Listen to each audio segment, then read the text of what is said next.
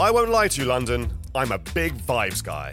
I could be slurping the freshest al dente tagliatelle or sipping the most exquisite low-intervention Riesling in one of our city's fine establishments. But if the vibes are even slightly off, no thank you. I'm out of there like gluten in a painfully middle-class bakery.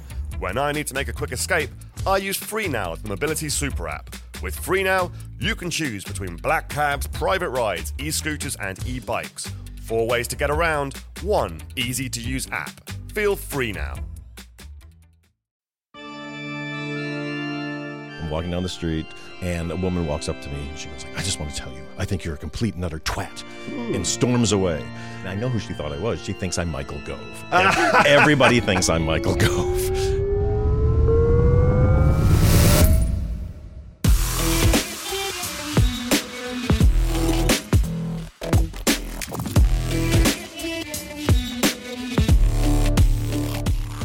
Good morning, good afternoon, good evening, good whatever. I'm Joe Mactich, the big dog of Time Out London, and you're listening to Love Thy Neighbourhood, the podcast in which someone with something to say shows me around London, a part of London that means a lot to them. 1 area, 4 places they would give their own illicit 5-star review to. 5 stars, of course, that's what we do. When we like something, we stride purposefully over to the table, slam 5 stars down, changing the course of history forever. And today, it is the business end of the Monopoly board. We're in Mayfair? Yes, Mayfair. Now, usually at this point in the episode, you say something like, Mayfair is a very posh place, but it wasn't always like this. But actually, in the case of Mayfair, it was quite literally always like this. It was created specifically to be what it is today. But before it resembled current Mayfair, it was absolutely nothing. A load of unnamed, unwanted swampland around the River Tyburn. And then at some point, a load of wealthy landowners decided to develop it. And they created Grosvenor Square and Hanover Square, tempting out all the aristos who lived in Soho and places like that.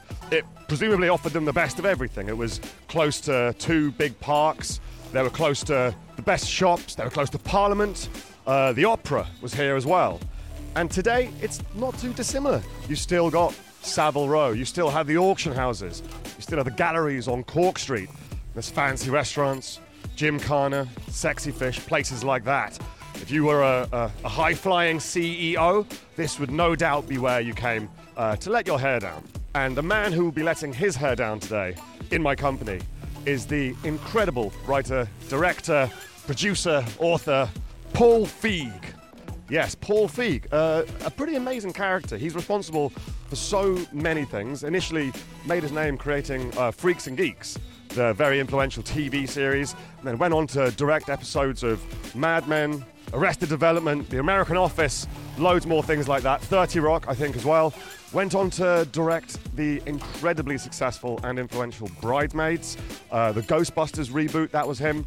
Last Christmas, which I do actually like. I do want to bring that up. I think it's a good film. Hopefully I get a chance to share that with him. In any case, he's going to be showing me around this part of town. I feel like he's a natural fit for Mayfair. If you ever see him, very dapper chap, never without a nice pressed shirt and a tie. He likes a cocktail. He spent a lot of lockdown making cocktails over Instagram. And he has his own gin distillery, arting stall, that makes all sorts of drinks. So I'm just now currently wandering around these back streets that are lined with Rolls Royces. Everyone looks very well-to-do, on our way to meet Paul in our first location. And I think we've just arrived. Let's go and say hi.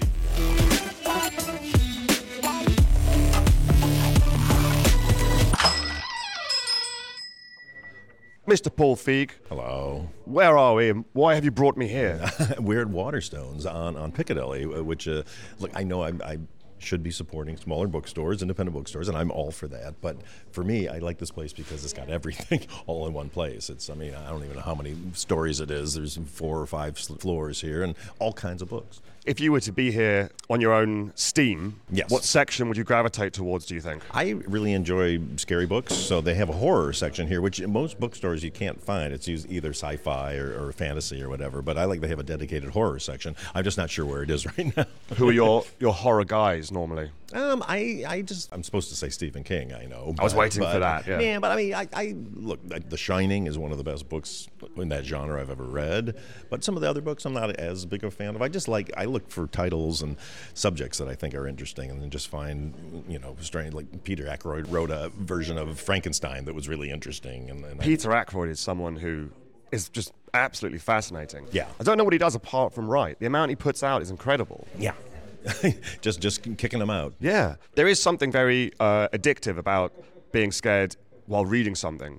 Yeah. I don't know how many horror books I can remember like genuinely loving. Obviously, The Shining, like you said, Carrie, right. Yeah. a lot of it Stephen King. I liked It a lot. Really good. Very, very long. But no other genre gives quite the same kick, No, that's what I love about it. Like, I love Ira Levin stuff, I mean, the book of Rosemary's Baby is way scarier than the movie. Right. It was really great. But then he sadly did a sequel to it, one of the last books he wrote, which was Rosemary's Son, which is one of the worst books I've ever read. Yeah, Baby is scarier than Son. They stop getting scary when they develop a personality. Yeah, it's got a crazy story. I mean, it's one of these stories you're like, come on, people don't act like that. But isn't it weird how, like, there is a limit to how far you can stretch credulity and things like that? Yeah. Where the reader will come along on the journey so far and then at some point just stop and be like, no, this is now beyond the realm of imagination. Well, that's it, because literally I was halfway through it and I was like, why does nobody make this a movie? I got to make this a movie. And then you get to the end, you're like, okay, yeah, this doesn't work at all. Is that a sort of constant thing as a filmmaker, that you look at stories and the way they develop and stuff, and you're sort of willing them to sort of succeed and to work, and then when they don't work, you know exactly why they don't work? Yeah. I mean, it's telling a complete story in 2 hours, esque is one of the hardest things in the world. I mean, for playwrights, for movie makers. Television is difficult too, but in a different way, because television, you have such a long time you can tell a story and develop stories and develop the characters. But it's why I love doing movies, because the challenge of introducing people to a new group of characters, making them care about those characters, and having a satisfying ending all within 2 hours. And especially in a movie, you really got to, hook them into the characters immediately, and that's hard. It's one of the reasons that I always felt so much respect for the film Aliens. I know it's an obvious one, but it's great. It's the fact that within 10 minutes, whatever it is, they introduce you to all these colonial marines, one after the other, right. and you're within one line of dialogue each. You're in no doubt who every single one of them is. Yeah. And you already sort of sympathize with them, and it just feels effortless. Yeah. It's quite amazing. No, but it's the hardest thing in the world. I mean, we spend so much time on the opening of a movie and then on the end of a movie. Because really, if you start great and you end great, everything in the middle can be you can take your eye off the ball at that point. Yeah. The foot comes off the gas, and then you just start to pay attention. Then. But hopefully it's all great. That's always our goal. We'd look around and see if there's anything that catches our eye book-wise. Yeah. We're on the third floor. Well, look, there's the film writing section right over there. Well, let's go and have a look at film writing. See if I can learn something. Exactly. Well, here you go. It's as easy as just picking up a book and figuring it out. If you had to point at one of these and say, I've heard of this, this is actually full of fairly useful stuff. It would be, it's by this author named Sid Field, but it's not this book. This is 4 screenplays where he analyzes books, but he did what is known in Hollywood, or was known as the definitive kind of screenwriting book. Sid Field. Yeah, and it's just about the 3-act structure of screenplays. I mean, yeah, you're picking up Save the Cat there, which that's the one everybody knows. I'm not as big a fan of that, but I think it's got good advice in it. But for me, there's nothing better than knowing the exact structure of a screenplay. So then you know it, and then if you want to break out of that structure, you can. But if you don't know it, yeah, you need to know the rules you're operating in, I suppose. Yes, you need to know the rules before you break the rules. Yeah. It's always nice to have parameters. Exactly, and then you can sort of play around with them, just like jazz. There you go. There you go. See, well said, my friend. Well said. Are you au fait with Only Fools and Horses? Oh yeah, I love that show. Yeah, it's quite peculiar to me because you've obviously admitted yourself as a sort of big Anglophile. Mm-hmm. Yeah, I love British comedy. But you as a person, there's something incredibly sort of all-American about you as well. So the idea of you watching and enjoying Only Fools and Horses, it's a bit of a sort of juxtaposition. Yeah, well, I mean, I'm just open to anything that's funny, and I love characters that are sort of every men, every women, who are just kind of underachievers or considered to be underachievers, underdogs, if you will. And so anything with those kind of characters, I mean, I'm less interested in things about, he's the coolest lawyer in town, and all the ladies love him. It's like, well, I can't relate to that guy. Where did you go for drinks when you were living here? Not to go out to drink them, but to buy your old to buy drink. Well, I mean, I love Jerry's in Soho because they've got everything. Yes. They're great. And then in Mayfair, it's hedonism, or hedonism, as you would call it here. We're going to have a lot of mispronunciations here. That's nice. It's charming. It is charming. It's the hardest thing about living in London, I have to say. People just constantly correcting you about English pronunciation. Yeah, but you can say, I am clearly not English. This is how I say That's this exactly word. it. Well, okay, this happens to me all the time, but I'll give you this one particular story. I'm walking down the street wearing a suit and tie, which I normally am in with my glasses and everything, with my assistant at the time, and we were going to a thing to check the special effects in our movie, and a woman walks up to me very nervously. She goes like, "I just want to tell you, I think you're a complete and utter twat," and storms away. And I was like, "Who do you think I am?" And I know who she thought I was. She thinks I'm Michael Gove. Everybody thinks I'm Michael Gove because of my glasses and the way I look. I don't know. So that's my I've seen cross to Michael bear. Gove up close. He unfortunately supports the same football team that I support. I'm so I've sorry. seen him in and around that area, and I have to say, you look far better than he does. Bless you. Thank you. It's definitely true. She's got bad eyesight. She's unkind. I don't know what it is. There you go. But it happens about once a week. Yeah, which is far more often than you'd like. Exactly. My wife's like, just get different glasses. I'm like, but I like my glasses.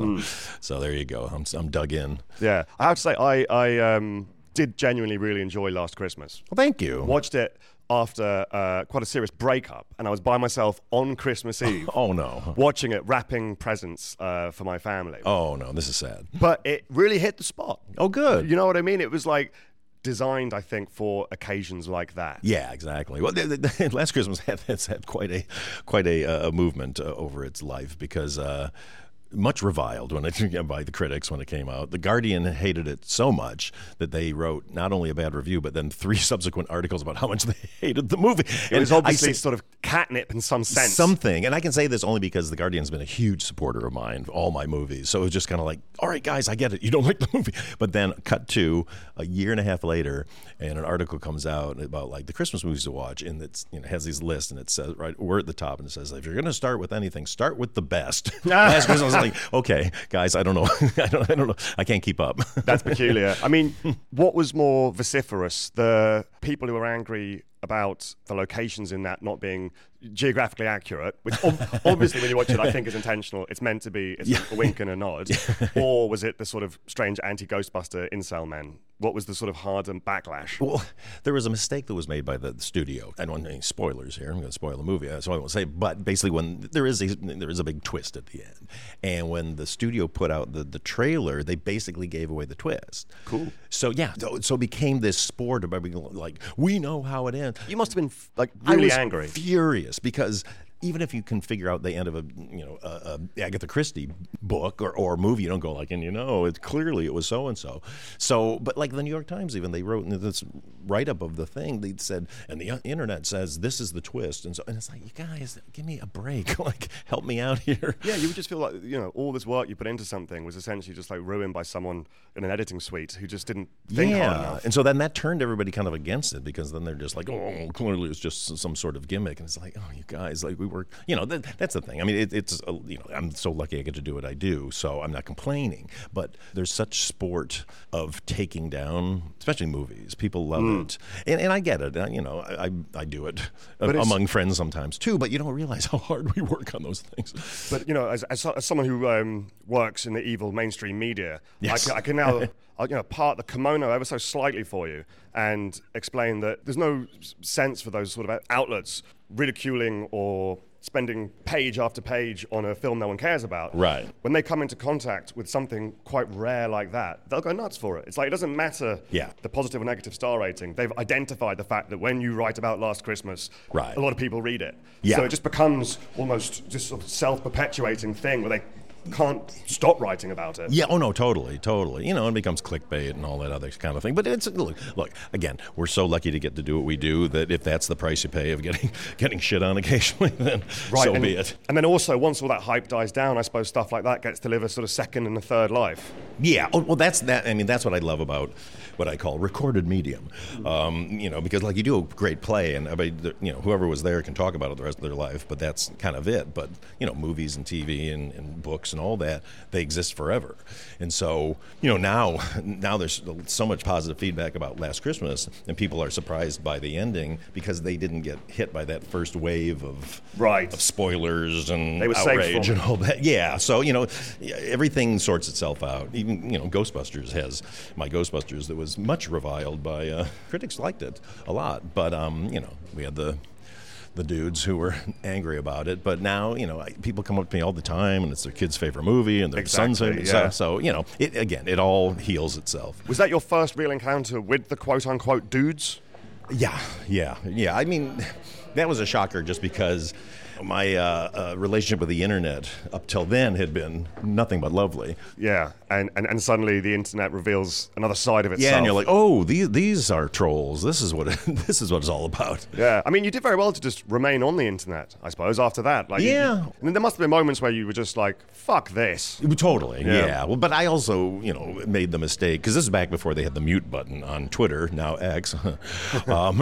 And so I just said, like, I'm not going to block people because then they know, and either they won, but also I'm kind of like, well, you got to be democratic about this. Like, everybody should have a voice, and I should hear the complaints. But after a while, you're just like, okay, enough. I can't, it becomes an assault after a while. Yes, I mean, everyone should have a voice, but not everyone should have the right to screech that voice as loud as they can directly into the face of anyone they choose at any given moment. Well, that's. I mean, it's funny. Like, for eternity, people had, assistants and stuff who would filter all this stuff out. But now, you're at dinner and you pick up your phone. Like some of the haters got my email, and so I remember I was at brunch with my wife one day, and all of a sudden I pick up this thing. It was like a death threat in my inbox, and you're like, holy shit! Because of Ghostbusters. Oh yes. Oh yeah. Oh, do you remember what their point was? Oh, just how dare you? How dare you make a children's film? Yeah, and cast it in this way. Don't call it a children's film; they'll kill you for that. So it's things like that I'm not even aware of all the sort of unwritten rules about talking about all this cultural stuff that means so much to all these people. Well, that's the thing. I mean, people are more passionate about their pop culture stuff than they are about politics by anything else. Why did that happen, do you think? I'm not going to say people don't have bad problems. Everybody's got problems they're dealing with, but I think it's easier to channel your passion into that because it's such a public forum and everybody's got an opinion and it's there. It's not anything you have to study, It's not like having strong opinions about somebody writes a controversial book versus, I listened to this thing, or I watched this thing, or, and I don't like the, or. Yeah, and I would imagine hard as someone who is there in a creative capacity to resist the urge to say, go make your own fucking film. Oh, no, totally. Yeah. But you can't say that because then you're an asshole. And also it is the thing of like, look, it's hard. That's, I think, the only time I get kind of crazy is like, you kind of go like, how hard this is, and all this assumption that we're all doing it very cynically, like we're just going to get money or blah, blah, blah, stuff. It's like, no, we really love what we do. Sure, we get paid for it, but we would do it if we didn't get paid. The energy required, it's not possible to go through every day unless you love it. No, it's 24 hours a day, 7 days a week. I say, any project I take on, I say it's like it's a marriage, basically, and it's never out of your head. You're never not thinking about it. You're never not freaked out about it. You're never not sweating about it. And then the relief afterwards, I assume, is massive. No, there is never any relief. Really? Because if it doesn't do well, then you're like, oh my God, then that's terrible. And if it does well... sounds horrible, Paul. It is terrible. I love it. No, but if it does well, then you're like, oh my God, what am I going to do next? I got to top it. So... But then that's doubly anxiety-inducing. Oh, yeah. Everyone will assume the next thing you do, you're doing it for a particular reason, maybe. Oh, totally. Yeah. And, then once you have a couple of hits, then the knives come out. And, right. So... But, again, boo-hoo. We're so lucky to do what we do, so that's the price of admission. Yeah. Well, I feel like we spent enough time wandering around the wonderful Waterstones in Piccadilly. Should we move on to our next location? Let's do it.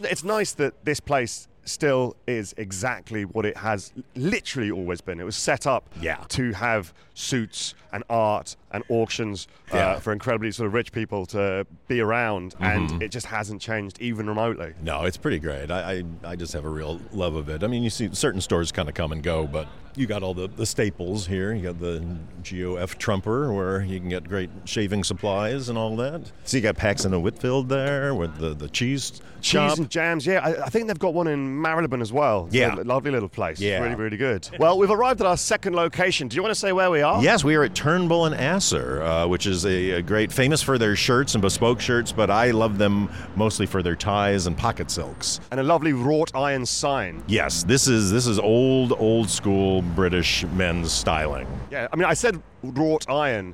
I'm assuming that's been wrought. I don't know what wrought consists of, but it looks like a wrought iron sign to me. I would say so. Let's just hope it's not overwrought. There you go. Huh? Please, you like that? Like that turn of phrase? I as a person that works with words, I was mildly amused by it. Only mild. Bless you. Here we are inside. Wow. I hope we don't get thrown out for being in here. I feel like these nice gentlemen have been warned that we were coming. Oh, you been warned? Oh, good. Hello. Yeah. Good to see you. How you doing? Good to see you. How you been? You too, yeah, really well. Excellent. Yeah, good to see you. Yeah, I just was saying, this is my favorite place to get ties and pocket silks and It's incredibly the occasional colourful shirt. in Yeah. here. I Yeah. think this is my first time in this shop. Oh, well, welcome. Thank you very much. There we go. You're See? welcome. Yeah, I think the outside doesn't really give an indication of quite how much colour there is on the inside. It's very, very nice. It's nice. It's a colorful. That's what I like about it. I mean, well, that's what I like about British style, though. It's like there's color in it. Or at least color that pops out of dark.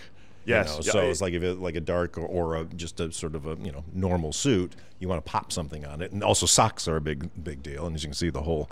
Would this be whole your thing of go-to socks. place for socks? I was going to explicitly ask about socks, actually. I hate to say no. Just 'cause Sorry, guys. I know. It's like, I'm such a cheapskate when it comes to socks. I will go to the cheapest store and buy like Really? a pack of 10. That doesn't seem right. Well, because I'm wearing boots, because nobody can see my socks. Yeah. How much would a pair of socks be? So you're starting at 25. Because then they got pure wool, they got pure cashmere. 27. I'd like a pair of the cheapest socks for my friend Paul, please. As a gift, I'd like to buy you a pair of Wow! socks. Oh my gosh! Okay, so This that'd is be short cotton, and they will start at £27. Perfect. Please, may I have the short cotton socks? Shoe size. thank you. But some nice color though. Yeah, there's a lot to choose from. Ooh. I can see you in the sort of aqua blue one. Or... I like the blue actually. Yeah. That was my eye was drawn to that. Oh, purple. Oh, is that burgundy? I'd go for a burgundy. I'll be back to purchase the socks in just a minute, gentlemen. We have Run ties for over it. here. Run for it. Yeah, they're always constantly switching out the designs and all. But I mean, just all kinds of fun in here. You got That's the really cool, Geometric yeah. designs. I was surprised to not see you in a tie today, actually. I know. I debated should I do it, but on the weekends I tend to not do it. And also That's your one concession to informality. I've also been suffering from razor burn lately, so I've had to have an open sorry to collar. hear that. Thank you so much. Yeah. I will. I may survive. I may not. We'll see. It's, Yeah, the everyman conversations that people have come to expect. Yes, exactly. This is your most relatable podcast. Does everybody hate me already? Okay, they will. What would you say is your most special tie that you own?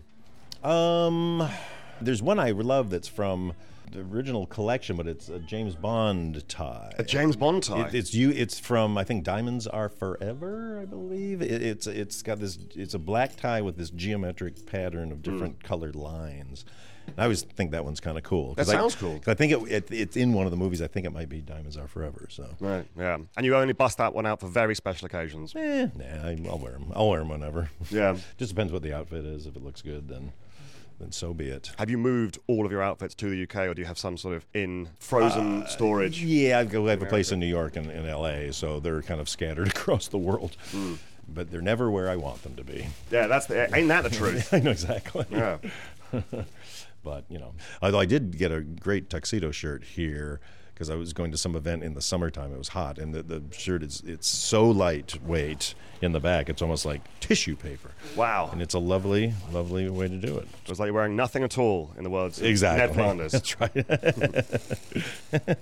right. Well, maybe I'm going to go and purchase those socks. Thank you.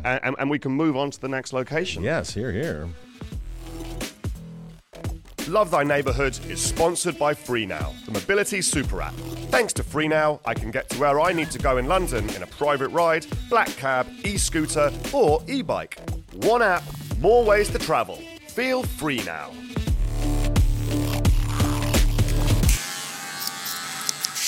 Well, you must have been a big Simpsons fan. Oh, yeah. Yeah. It's I know all those guys that wrote it. Did you ever...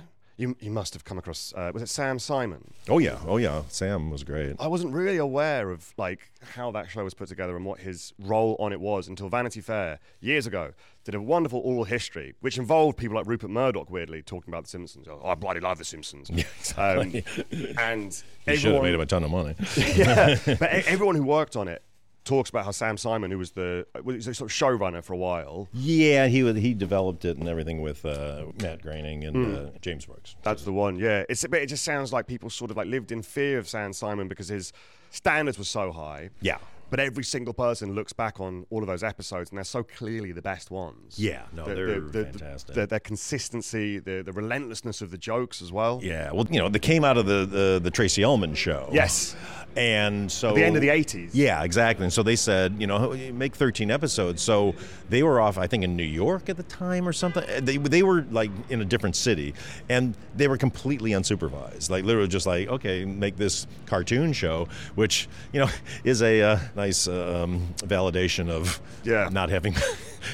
certain people give you notes when you're developing stuff. Not that I'm against notes. I think you can go bad the other way when you don't listen to advice or just notes. I mean, it's in Hollywood, it's the dreaded, they're taking notes, they're giving me notes on this and that. And I say, like, look, don't take the solution to the note that they're going to pitch. Because you go, what about this? And then you're like, no, I don't want that. But I do want to hear, I didn't understand this, I don't get that. Because that's important. Because if they don't get it, the audience isn't going to get it. Right, yeah, people whose jobs it is to sort of like point out holes in logic, narratives that you don't realize as a writer make no sense, maybe. Yeah, totally. Because, when we do our test screenings, we're putting a movie together with audiences recruited off the street. They will go, well, we don't get it, So better to head it off at the pass if you can. Yeah. Oh, we've arrived at our third location. They're all oh my gosh, Max is here. Would you like to say where we are before we were going? Oh yeah, I'm so sorry. Here we are at the Davidoff store on the corner of St. James's and German Street. It's one of my favorite stores, run by the nicest people in the world. It looks lovely. The sunlight is hitting it, the late summer sun. Yeah. And then inside all the produce is gleaming at us. Let's go on in. There we go. I can't believe Max Fawkes is here. Max is the most stylish man I know. I try my best. I don't know about that. You got good cowboy boots on. Thank you. Would you like to say what this shop supplies and what Yes, you like this about is a cigar smoking shop. They sell pipes. Amazing cigars, mostly Cuban, but they beautiful lighters from DuPont, and it's the art of smoking in here. And also they have great umbrellas and walking sticks and just everything, humidors. And booze, too. And they have the booze over there. Beautiful whiskeys. I think they need to start carrying a gin, though. Called Ardingstalls. There you go. It's an ad. It's an ad. I'm plugging. Yeah. Have you spoken to the bosses about that? No, I got to talk to Eddie about it. Yeah, it's important. I'll sell it for you. Thank you so much. I'll try my best. Thank you. You're on this, Max. I'm holding you to that. So we're standing in front of a selection of pipes. Yes. Smoking pipes. Here. I remember my grandfather, may he rest in peace, he smoked a pipe. That's the only person I can remember in my life smoking a pipe. Right. Are they due a comeback, do you think? I mean, I've tried in my lifetime so many times to smoke a pipe, and I cannot keep them lit.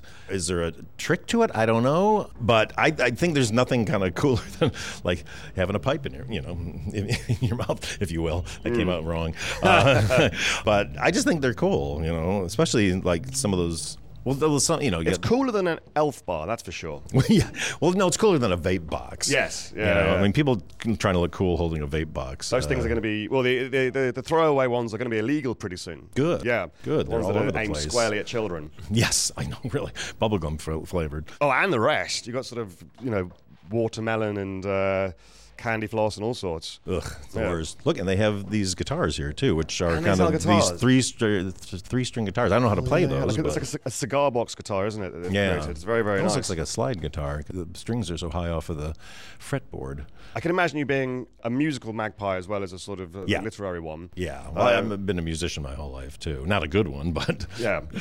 I'm jack of all trades, master of none. Do you think you could sort of I could figure that out? you could get a decent sound out of it? Yeah. What sort of music? If you get home, you're knackered, and you have to put something on a record or something.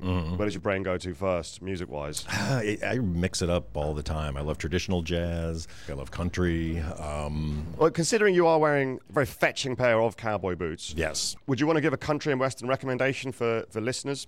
Oh. Someone who maybe that they're not familiar with, someone from back in the day. So Artist-wise, Dwight Yoakam Dwight Yoakam, is my...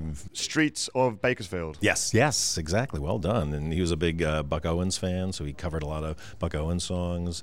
I just love it because he's almost kind of like rock country, but he's got a great voice and his stuff is fun. No, that's my... I would recommend that highly. And actually on Sirius XM, he has his own channel, and they play half his songs and half all these old Bakersfield kind of inspired songs, and they're great. So go on if you want to get kind of a quick lesson in old country. Have you, Paul Feig, ever dabbled in heavy metal? Yeah, oh yeah, I love all that.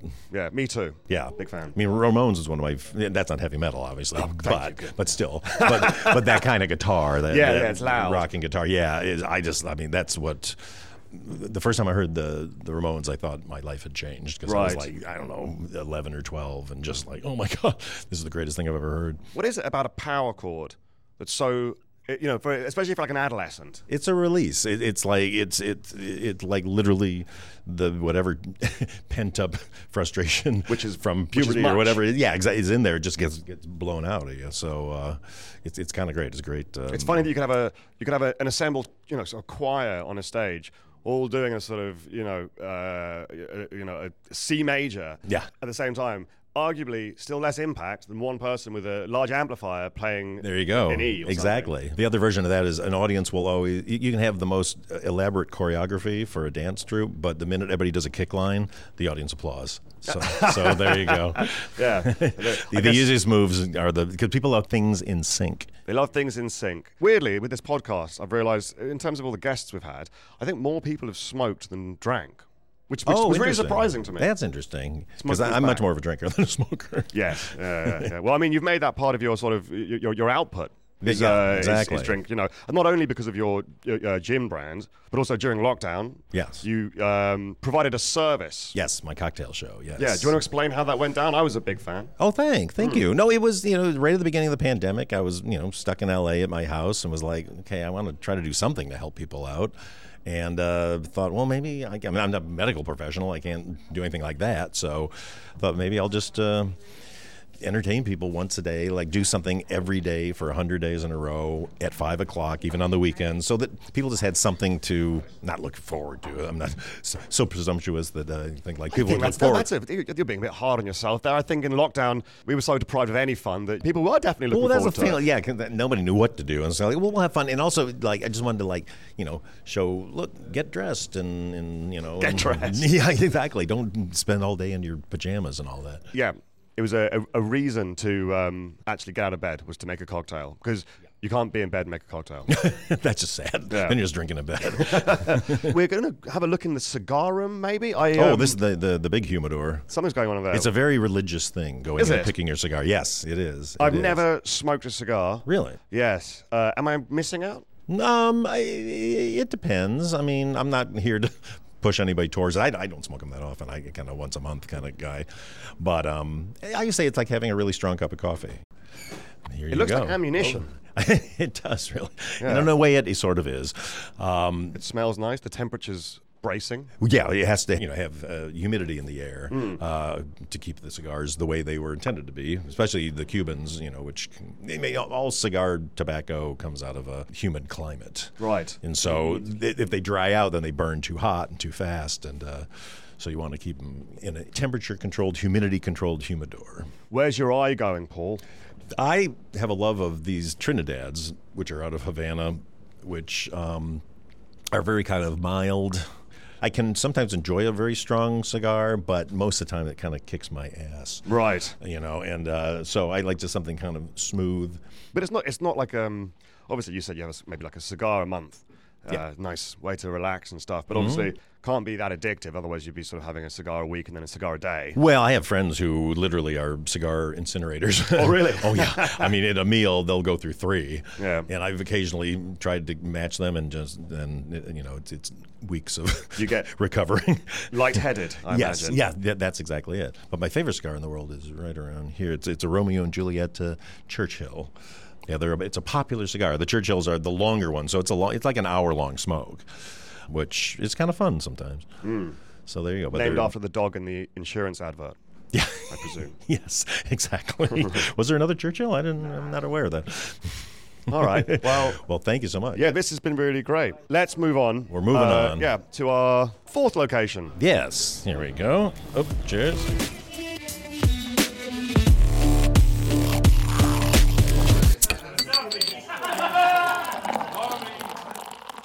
Here we are. We're at Fortnum & Mason, the grandparent of all food places, food halls. I think it was a greengrocer's originally. Really? I think it was a big greengrocer's, a posh one. There you go. And it's since mutated into a wonderful department store. There you go. Yeah.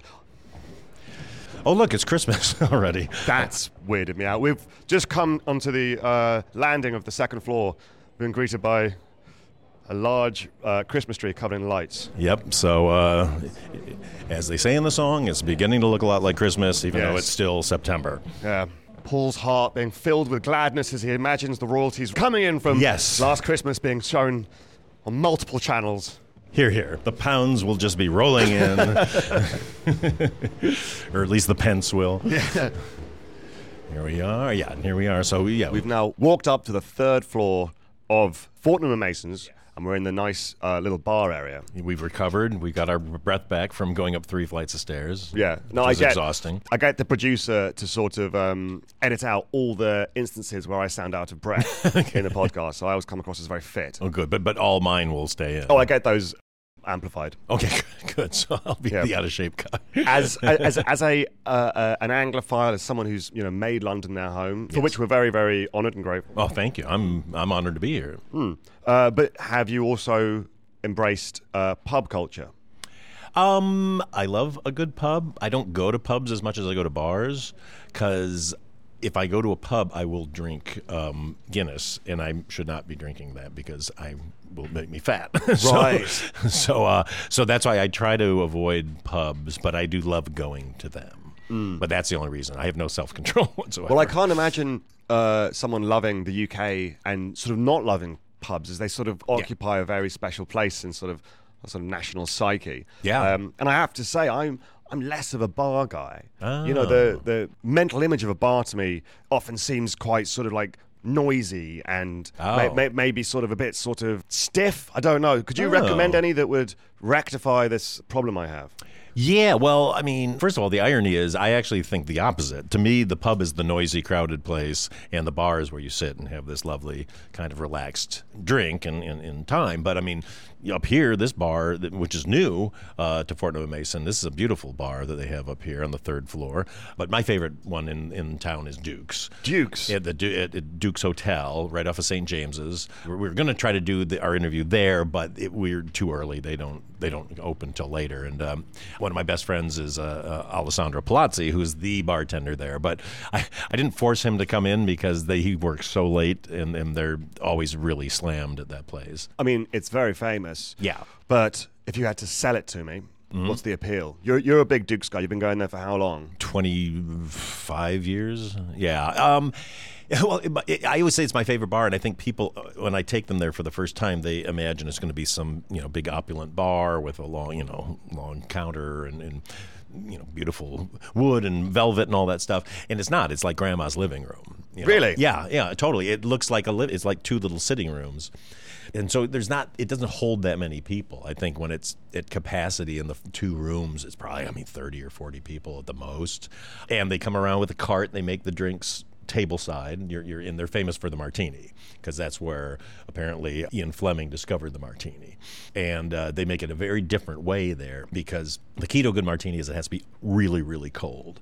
And so the method they came up with is they freeze the glasses, they freeze the gin or vodka if you must. You'd always go gin. Yes. A vodka martini is not a real martini. Did I say that? Am I controversial? Yes, I did. What won't he say? Exactly. Everybody hates me already, so I figured why not? And I'll just go the whole way. And then Alessandro will put some vermouth in the frozen glass, swirl it around to just get it on the edges, and then he tosses it out on the carpet, if you will. And I gotta see, it's the British terminology. I can't. He throws it out on the carpet. Yeah. There you go. That probably means something dirty in British too. I don't know. And then puts in the frozen gin, and then has these big lemons from the Amalfi Coast, and he cuts a huge twist, expresses it over the top to get the oil on it, hits the edges, and then there you go.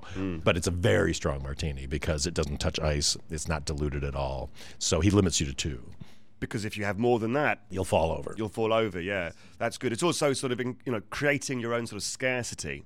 Yeah. Which makes the whole thing feel very sort of special and exclusive, which is good. Yeah. If I went to Duke's or the Connaught Bar is a... Yeah, Connaught Bar that's a great one. That's always voted is one of the top bars. There's 2 bars in the Connaught. There's one on the front when you that's on the street, it looks out of the street, but then the one under the stairs in the back, that's the famous one where they make the martinis tableside too, and it's just a gorgeous, gorgeous place. And if I went along to Duke's or the Connaught Bar with my partner, who already thinks I'm a sort of cretinous oik, but I wanted to order something to show her that I'm actually quite an interesting person, whose tastes may be quite elevated. There you go. Where am I going? What am I ordering? Martini. Still the same martini? Well, they do it different. They actually stir it with ice, but they have these different kind of fragrances, for lack of a better term, bitters and that kind of thing, that they will spray onto when they pour it from on high. So they mix it up, get it really cold, and then they do this pour where they kind of extend their arm over their head. So it's literally like 3 feet down to the glass. It's pageantry. Yes. It's not my way to do it because I just think that just makes it less cold by doing that. But when they do it, they spray it with either that fragrance or they'll do the lemon twist onto the stream, and that's very elegant. Yeah. It's very showy. And he doesn't toss anything off onto the carpet, though. No, nobody's tossing off there. Well, we're coming to the end of the show now, but before we do, shall we just go to the bar and get a small drink? Oh, I think let's get a few small drinks. What? Did he say that? It's only noon. Hey-o. So I'm going to order us... Can I order a couple of martinis? Yes. Excellent. Can I do 2 botanist martinis up with a twist, very dry? Thank you. Thank you very much. Cheers. It was great having you order for me.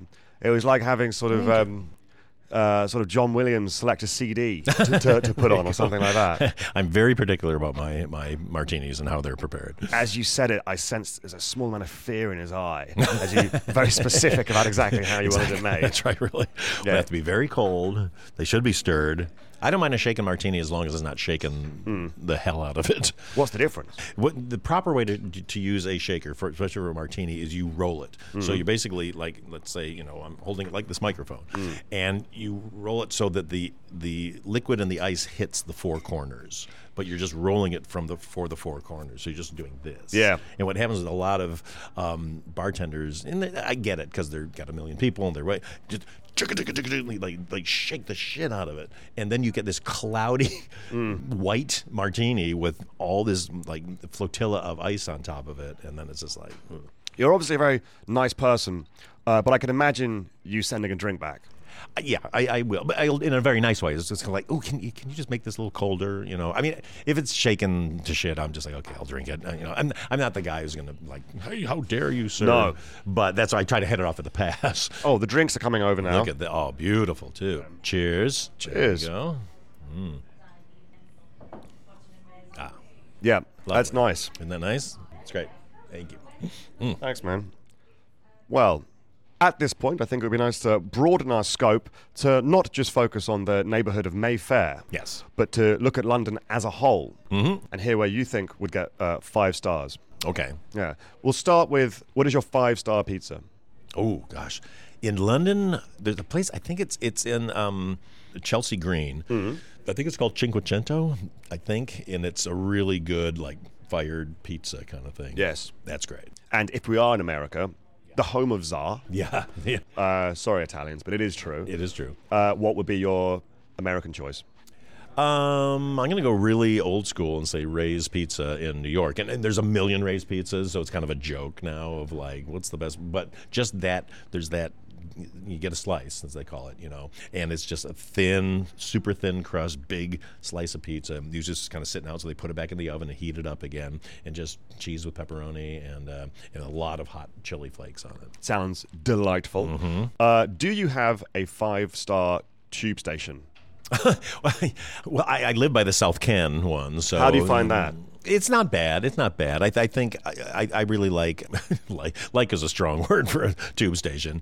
Green Park, I like tube stations where you only go down one set of escalators. Yes, Green Park as well has a very dramatic exit straight into the park. Yes, yeah. It feels like you're being launched into nature. Yeah. As you leave, it's nice. So that's a good one. That's a barn burner. As someone who is technically still and will always be a tourist, do you have a 5-star tourist attraction?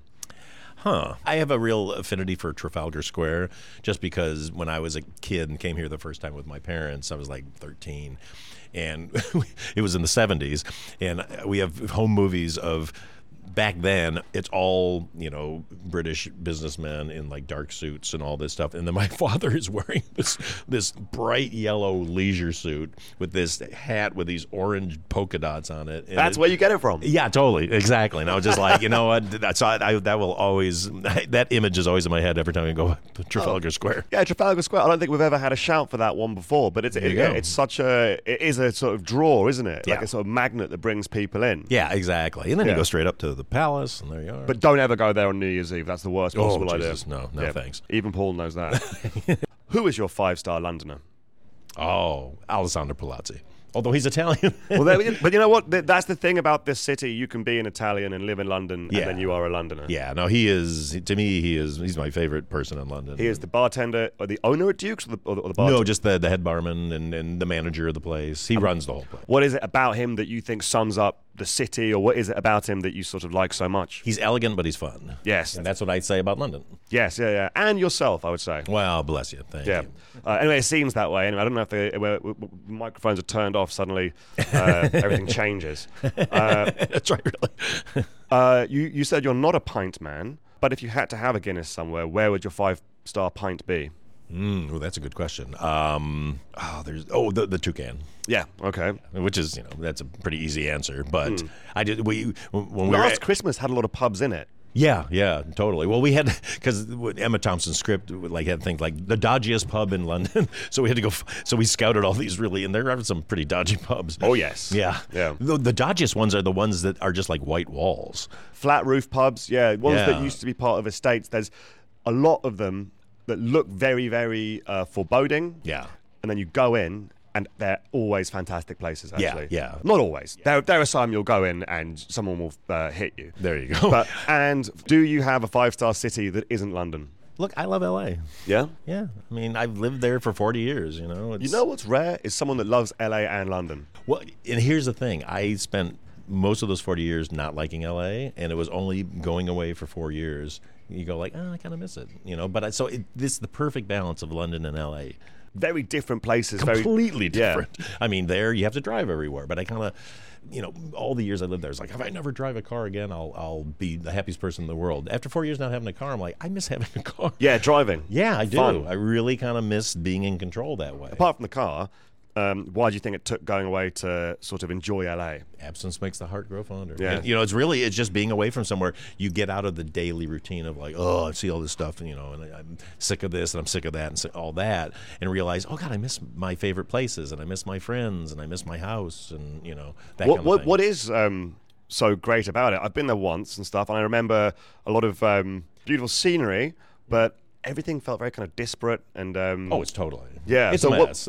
What is the appeal? I think it's just that it is just such a hodgepodge of stuff. I mean, it's everything. You can go to the high-end town of Beverly Hills, but most places have strip malls, and a lot of the architecture is ugly because it's new, and thrown up. And I mean, there's these apartment buildings everywhere that they build in a week, with stucco plastered on the side. It's all that stuff. But then you've got classic downtown LA, which is cool. You've got an amazing kind of food scene there. The weather's obviously gorgeous. So I hear. Yeah, exactly. It's always nice. But apparently that's nice. But which weirdly, and people in London will hate me for saying this, does get boring. Like if it's just nice every single day, because you just have no concept of what part of the year it is, because you don't really have seasons. I mean, the leaves kind of turn, but you have seasons, but only the good ones. Right, exactly. But like Christmas rolls around, you're like, oh, is it Christmas? Like you don't. Yeah. So there is, as much as you get tired of the shitty weather, sometimes, and actually, I think London weather has gotten better. I think global warming, sadly, is the cause for that. That's true. Exactly, yeah. but that old bastard. Exactly, but you appreciate the nice days when they're not all nice days. It's hard to get jaded. That's true. There needs to be a yin to love the yang. What is your 5-star venue in London? Oh gosh, music, or it can be a cinema. Yeah, I was going to say that's a tough one because there's so many really great venues here. I like Albert Hall. Yes, Royal Albert Hall, keeping it sort of fairly local. It's not too far from here. Yeah, it's such a beautiful place, and I've been to so many. I've been to a sports event there. I've been to a movie premiere there. I've been to concerts there. They can turn it into anything. A sport event in the Royal Albert Hall. Yeah, because they can make it into a round. Wow. The round, it was tennis, I think, or something like that. I had no idea. Yeah, they're doing something like that. And I think they did boxing there at one point, and have you ever had a circus kind of thing? It's such a beautiful place, Well, Paul, thank you so much for showing me around Mayfair. Please. Yeah, it's not a part of London that I tend to venture into. No, I know. This will probably make me a hated person on because I dragged you into Mayfair. Well, no, it will make you hated in Mayfair because they've seen you bring me into the fold. Oh, no, certainly not. And they're like, who is this person that's sort of... Yeah. I just like, I like, pretty stuff. Yes, yeah. No, I would say everything about Mayfair, I can see why it would click with you and why it would chime. It is fun. Yeah, it, you can't live in it all the time, but it's nice to visit. Is that a challenge? You can't live in it all the time. Exactly. Yeah. Well, some people can. Yeah. Okay. Well, anyway, thank you very much. Cheers.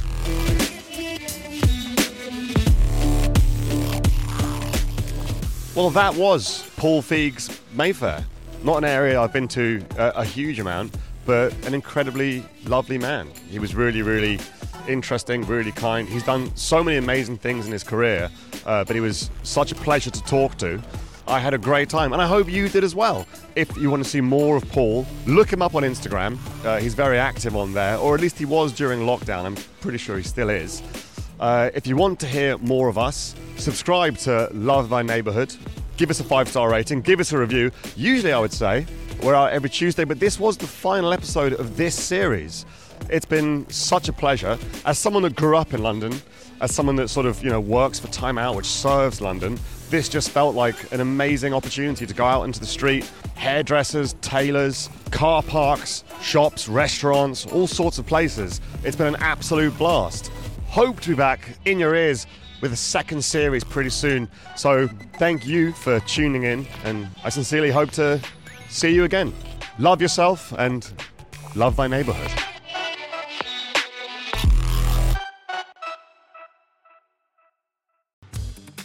Love Thy Neighborhood is sponsored by FreeNow, the mobility super app.